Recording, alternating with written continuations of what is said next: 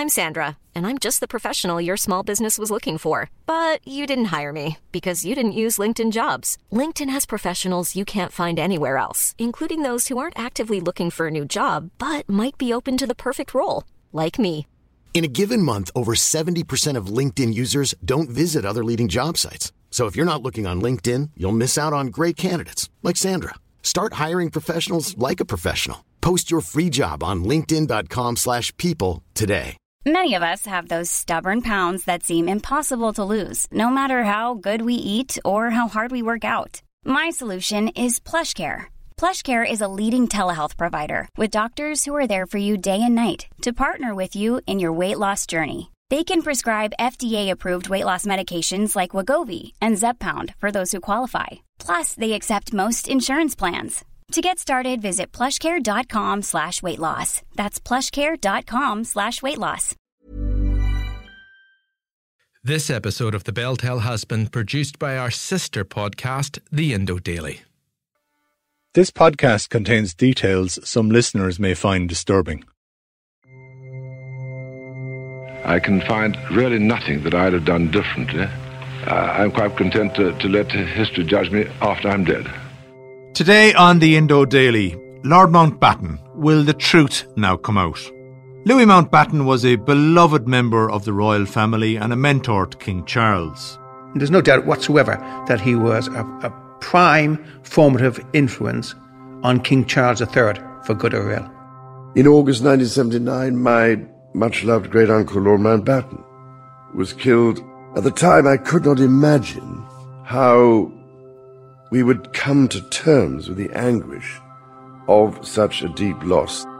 But now, allegations of child sex abuse at a notorious Belfast children's home hang over the man who symbolised the end of the British Empire. Arthur Smith was 11 years of age when he was sent to Kincora. He is alleging that he was raped by Lord Mountbatten.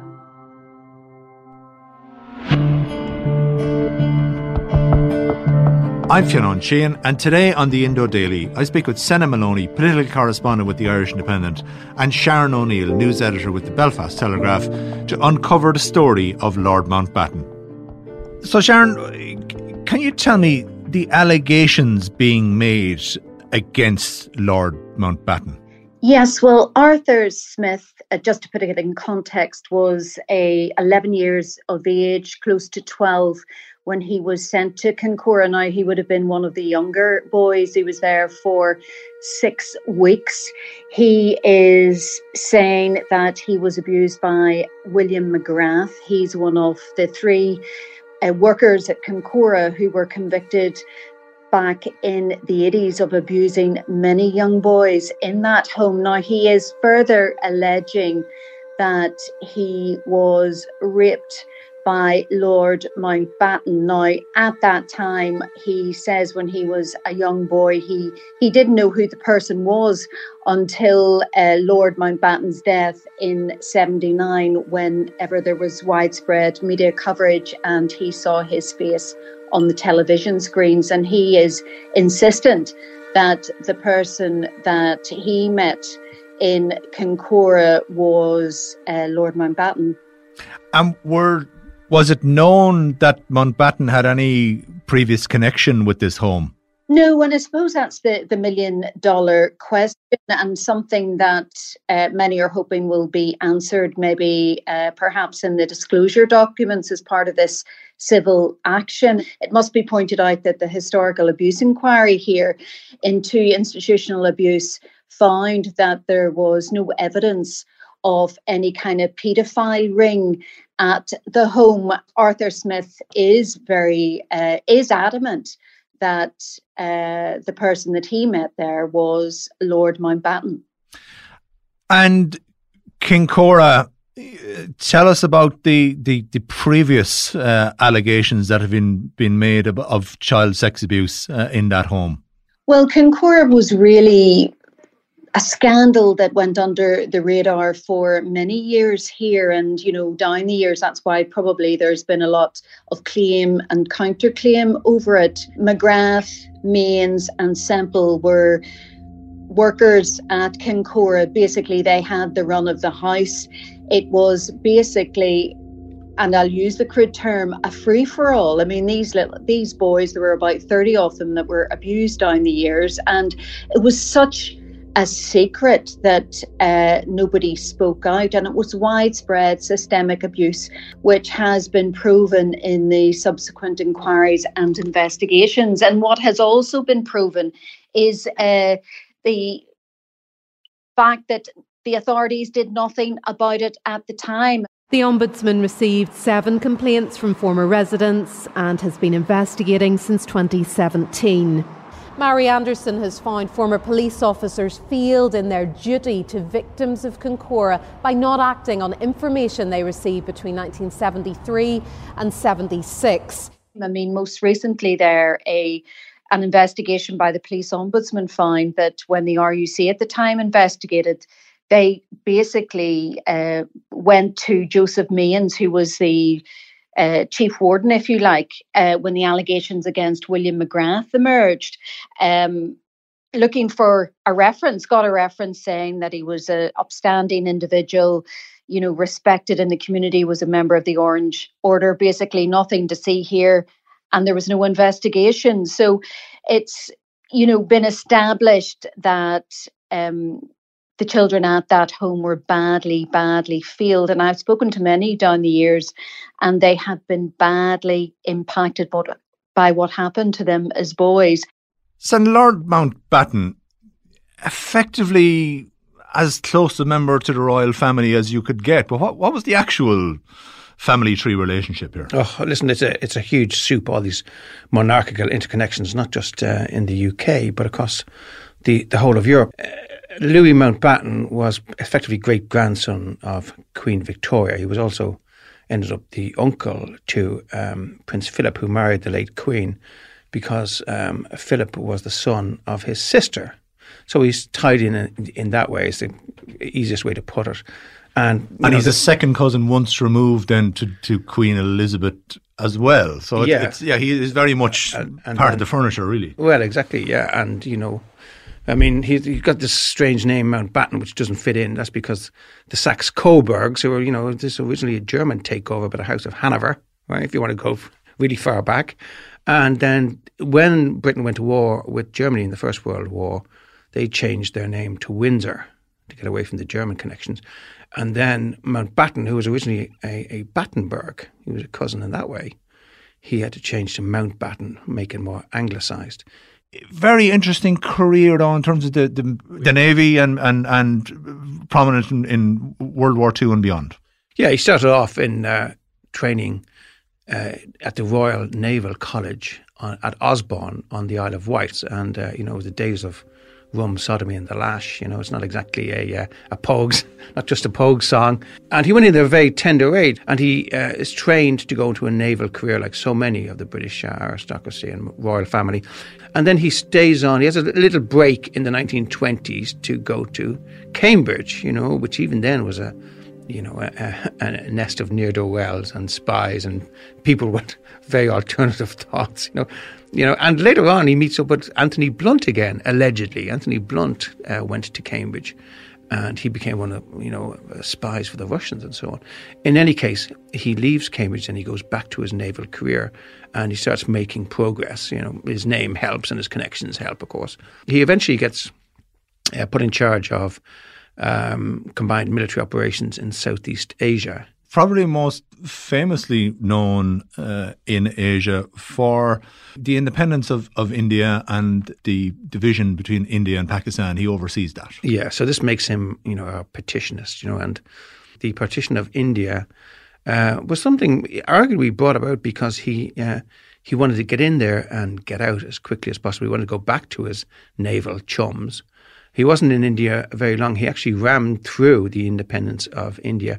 This led to, open conflict, massive bloodbaths and riots and massacres, and eventually we had the partition of India. But there was an awful lot of lives lost, probably running to more than 1 million. Now, I'm an Englishman. I didn't foresee it at that rate, but nor did any single Indian, and none of the leaders foresaw this at all. But I stayed on to face the music and to try and help put the thing straight. Now, That's the least I could do. I didn't run away from India until it really had settled down. A lot of it is put down to, historically in retrospect, to Mountbatten's impatience to get the job done and get home. His personal life has come under the spotlight previously. He married Edwina, a very, very beautiful woman, but they had a quite dysfunctional relationship, really, didn't they? Yeah, they had a bit of an open marriage. Mountbatten himself admitted that they spent most of their marriage in other people's bedrooms, so they had their own long-term lovers and short-term lovers and so on. Hardly ever seen together. He married her very young at 22, and she was the daughter of Baron Mount Temple. So he was impossibly wealthy, and he had money from the Canadian Rockies. And when he unlocked her money, that enabled him to do his social climbing, even in political terms, because he became very close to Edward VIII and then to Churchill and so on. But in terms of his personal life, there were always rumours around that he was sharing a bed with various people, men and women, and then came post-war claims that he also had a perversion for boys.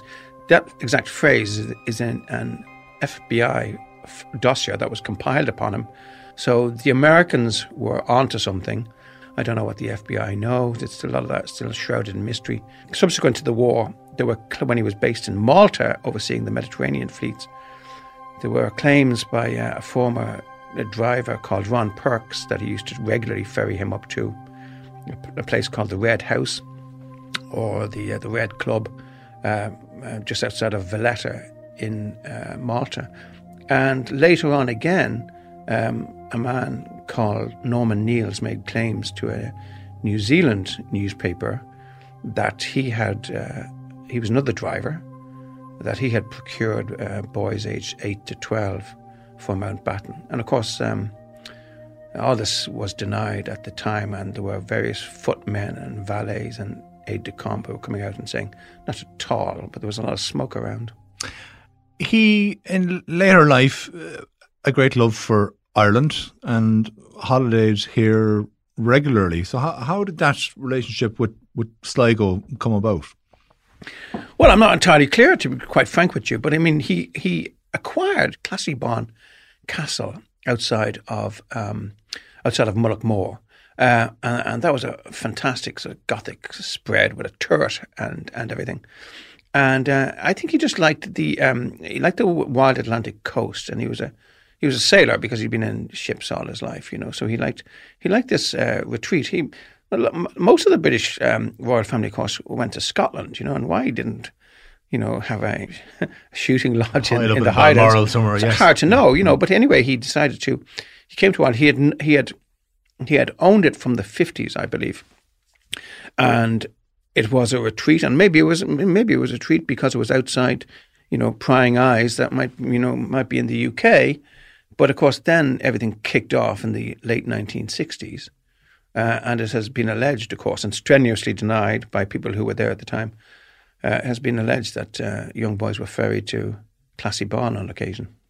Now, as you say, the Troubles kicked off late 60s and throughout the 70s, and yet this prominent member of the royal family continues to holiday in Mullaghmore. And then we have that tragedy in 1979. Local people say the yacht was about 100 yards from the shore when there was a massive explosion, throwing everyone on board into the sea. Earl Mountbatten's body was recovered from the water, together with the body of his grandson Nicholas and a 15-year-old friend, Paul Maxwell, from Enniskillen in Northern Ireland. Yeah, it has to be said that the Irish authorities raised it a number of times, expressed concern as the Troubles were getting worse. And there were years when he didn't come. But then he resumed coming, and the Gardaí had consulted with their opposite numbers and so on, and he did have a close protection detail. So there was always a Garda car with armed officers wherever he went, if he went down to Mullaghmore itself, and around the clock around Classybon. So he was protected, but at the same time he was taking a huge risk because it's only 50 or 60 miles from the border. And it was there in 1979 that the IRA got an opportunity to assassinate him, which they did with a bomb that was placed aboard his yacht, the Shadow 5. On that day, which was the 27th of August 1979, the same day that 18 paratroopers were killed at Narrow Water in Northern Ireland, he went out in the morning accompanied by 2 young boys, Paul Maxwell and his grandson Nicholas Natchbull, and on board too was the Dowager Lady Brabourne. They became victims of the explosion. There was one onlooker who said the boat was there 1 minute and the next it was matchwood floating on the waves. And Mountbatten was killed immediately because the bomb was just underneath where he was conning the fishing boat. Well, I was just sitting down on the rocks down there and the boat had turned round towards me, and I was just watching it and I knew it was Lord Mountbatten's boat. The next thing, everything was spewing up into the air. 3 or 4 people shouting for help as boats come up and got them in and took them away, and all the survivors were shouting anyway. Lady Brabourne was fished from the water, but she was in her 80s and she had such serious injuries that she died later. So, all in all, it was a dark day and very embarrassing for the Irish authorities, of course, who were there to protect him. The impact of that day on Anglo-Irish relations? Massive. Mm-hmm. I mean, a huge embarrassment. The guards had been watching, from a squad car on a bar of the hill as the boat went out, and suddenly it just was reduced to smithereens. Jack Lynch was Taoiseach. It nearly led to, attacks on Irish business. There were lots of threats coming into, Aer Lingus and so on from around the world. And of course, it was a huge blow to King Charles III, who was then Prince Charles, because Lord Louis Mountbatten had effectively been his grandfather, when he was growing up. Because as the Crown drama series has demonstrated, Charles had a very difficult relationship with his own father, Philip, who was a kind of an austere man and who sent him to Gordon's Toon and to play, and places where he was most unhappy. And he found, comfort and a degree of understanding from a man who was not his grandfather at all, but a close male figure, Louis Mountbatten. My thanks to Senna Maloney and Sharon O'Neill for joining me today. I'm Fionn Chin, and today's episode of the Indo Daily was produced by Mary Carroll, researched by Garrett Mulhall, with sound by Gavin Hennessy. Archive clips from the BBC, RTE, UTV and the Belfast Telegraph. If you enjoy the Indo Daily, don't forget to like, follow and leave us a review. And you can find more of our award-winning journalism online at the Irish Independent.